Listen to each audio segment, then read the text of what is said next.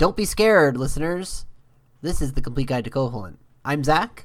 I'm Ryan. We're on a spooky tile today. Ooh. We're in H7.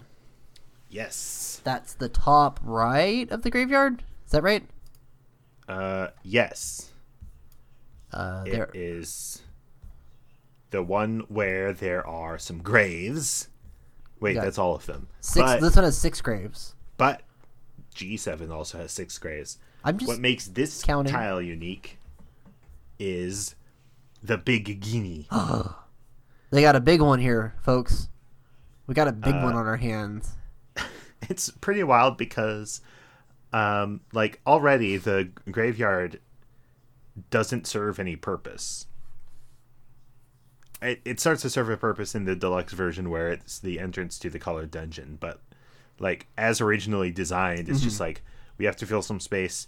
Zelda games need graveyards. Yep. We'll put some ghosts there that'll attack you while you're not even really on the way to anything. Yeah. Just looking around. Yeah. But on top of that, just general useless goofiness.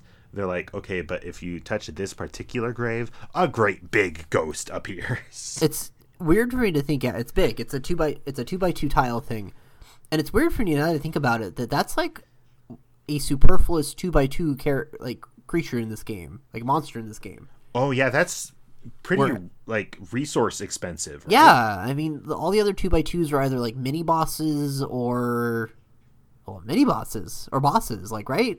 Yeah. There's no just mundane 2x2 enemies, so it's kind of weird that they would put one here.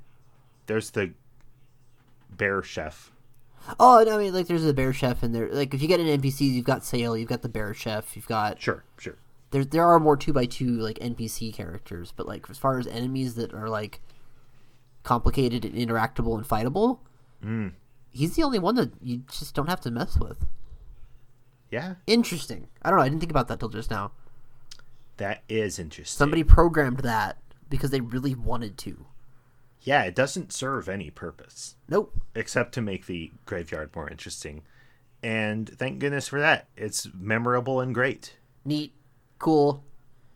Today is, I think, November 16th. I hope so. Is it November 16th? Let me make sure. I'm going to look at my newspaper right here. Hold on.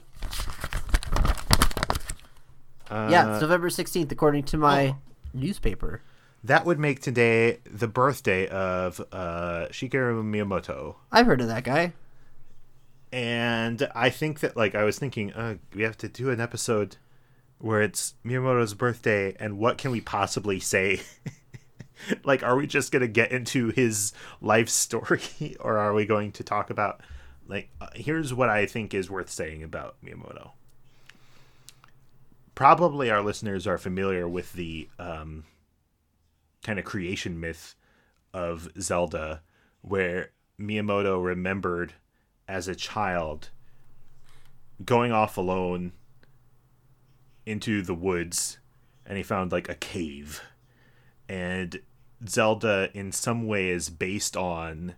I think the simplest version of the story is Zelda is based on this time that Miyamoto found a cave.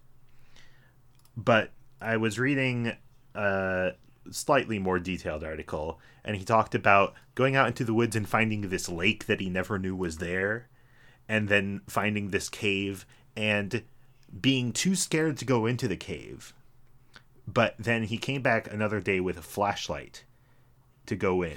And I think that